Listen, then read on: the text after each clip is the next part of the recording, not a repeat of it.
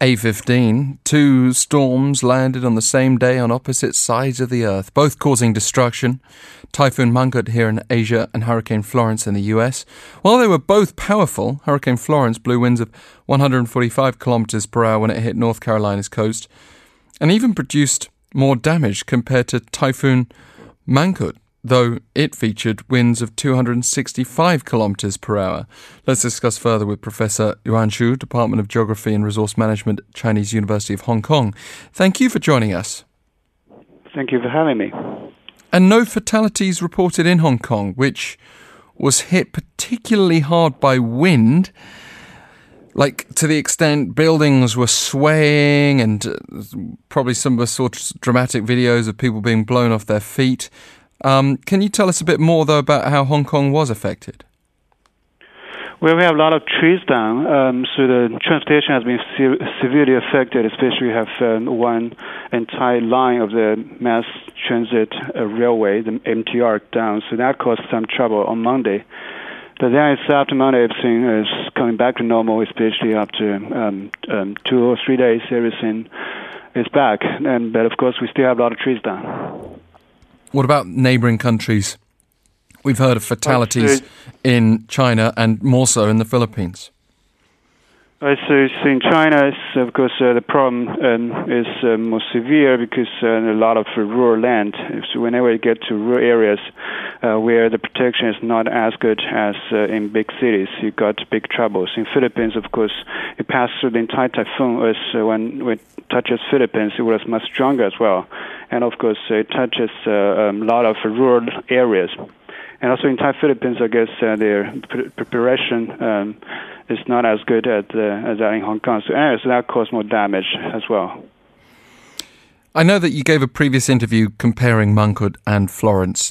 You described the former as a huge monster, but you were comparing that level to Florence. One is called a hurricane, one's called a typhoon, but that's more to do with geography, isn't it? Can you just elaborate further for us?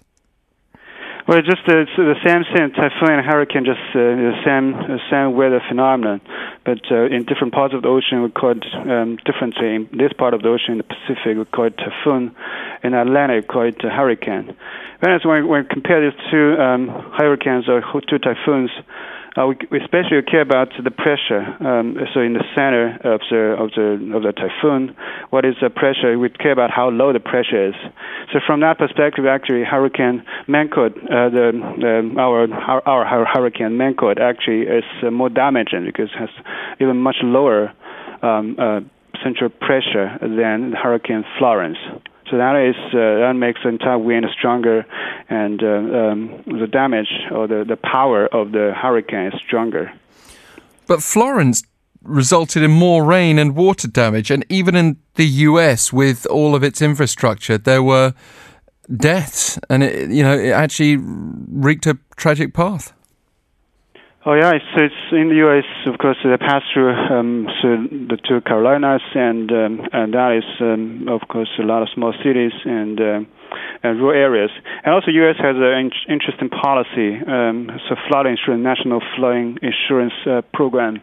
That actually, of course, in the Carolinas, it's only about the 10-20% of these houses that affected have been under this insurance, but because it's guaranteed by the federal government.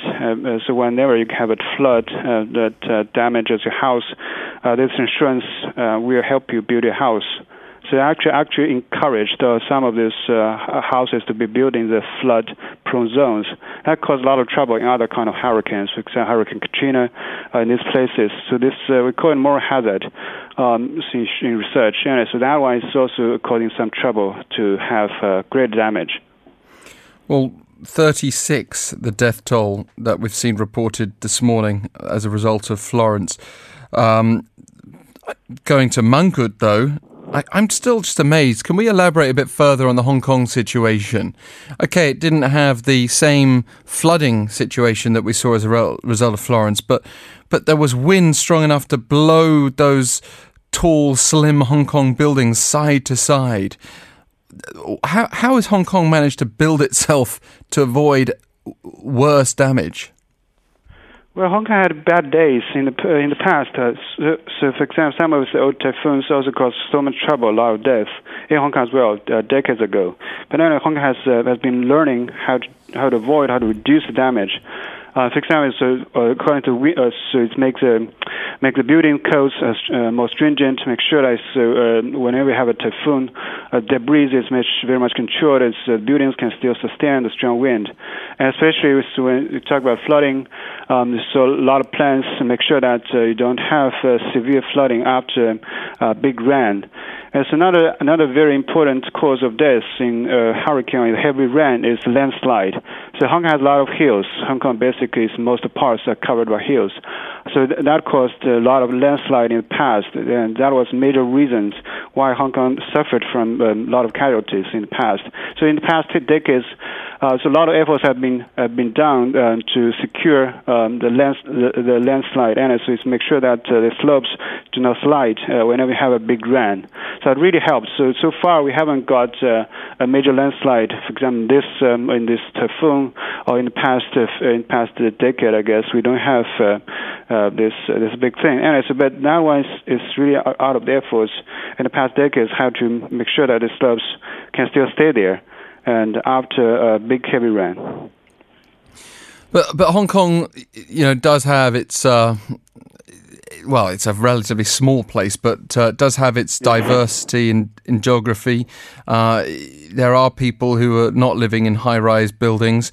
But one of the things that Hong Kong seems to do very well is to warn people to get off the streets, to get out of public view with its very sophisticated warning system. Is that highly important that the local population responds to that? Oh yeah, so that is really crucial because, for example, so this one is decided by our Hong Kong Observatory. So a few meteorologists, they will decide what kind of signal they will put up onto their website and to the general public. Whenever they issue a signal, for example, number 3 or number 8, especially signal of the strong wind or typhoon, so then the general public will respond automatically. So you don't need a government to call that you should take this action or that action. So every member of society, every business, every school, all the government agencies, they know what they should do. For example, it's whether they should stop the school, and also whether they should stop the business, whether our Hong Kong Stock Exchange should be stopped. So a lot of these things depend on the signal. So so the entire city has been synchronized by this specialized knowledge on meteorology, on typhoon. So anyway, so it's over this warning system that really helped to make sure that when you have this big monster coming, and everyone knows what should do to minimize the damage, because this is really a powerful thing. And even though that you have prepared the city, prepared infrastructure very well to tackle this problem, but human response is also probably as important as those infrastructures in combating this big monster and reduce damage. Well, the level of development and the sophistication of emergency response, they seem to be important factors we need to learn from. And do you think we're going to have to learn this lesson in greater degrees going forward with climate change being a factor? Yeah, hopefully. That's our hope. Of course, we're doing research on climate change, and that's our hope that people can learn from the lessons. And for example, we also hope that people could have learned the lessons from Hurricane Katrina in 2005, for example. So a lot of Hurricane Maria just two years ago. And as we hope people can learn from this lesson, because climate change, when we have this big thing here, is that makes the ocean surface temperature higher. That actually is beneficial for the creation of typhoons or hurricanes, making them stronger, because that will provide energy to these typhoons. And so with all of this, we expect that we are going to have more extreme weather events in the coming decades. And so this one is, of course, this Typhoon Mangkhut has caused a lot of damage, and as well as Hurricane Florence. But this kind of things will come back, and we have to get ourselves prepared. Some of the latest stories from the US, 2 women died when a sheriff's van taking them to a mental health facility in South Carolina was swept away by floodwaters. That's what brought the death toll up to 36. The women in their 40s were in the back of a containment van. Well, that's a very specific scenario, but Are you surprised that there were so many deaths in the US, in a country that really, had been prepared for its own storm? Well, I still remember that first time I heard about this hurricane damage. It was 2005 in Hurricane Katrina. I was still in the U.S. at the time as a student, so I was very much shocked about how many deaths that has been caused by this single hurricane. And so hopefully we can learn from these lessons seriously, but of course we tend to forget easily about what happened just not long ago. But as with all of these lessons that we can learn, so our best hope is to reduce the future damages, especially reduce the damages on human lives. Well, thank you, Professor Yuan Shu, Department of Geography and Resource Management at Chinese University of Hong Kong. Thank you for having me.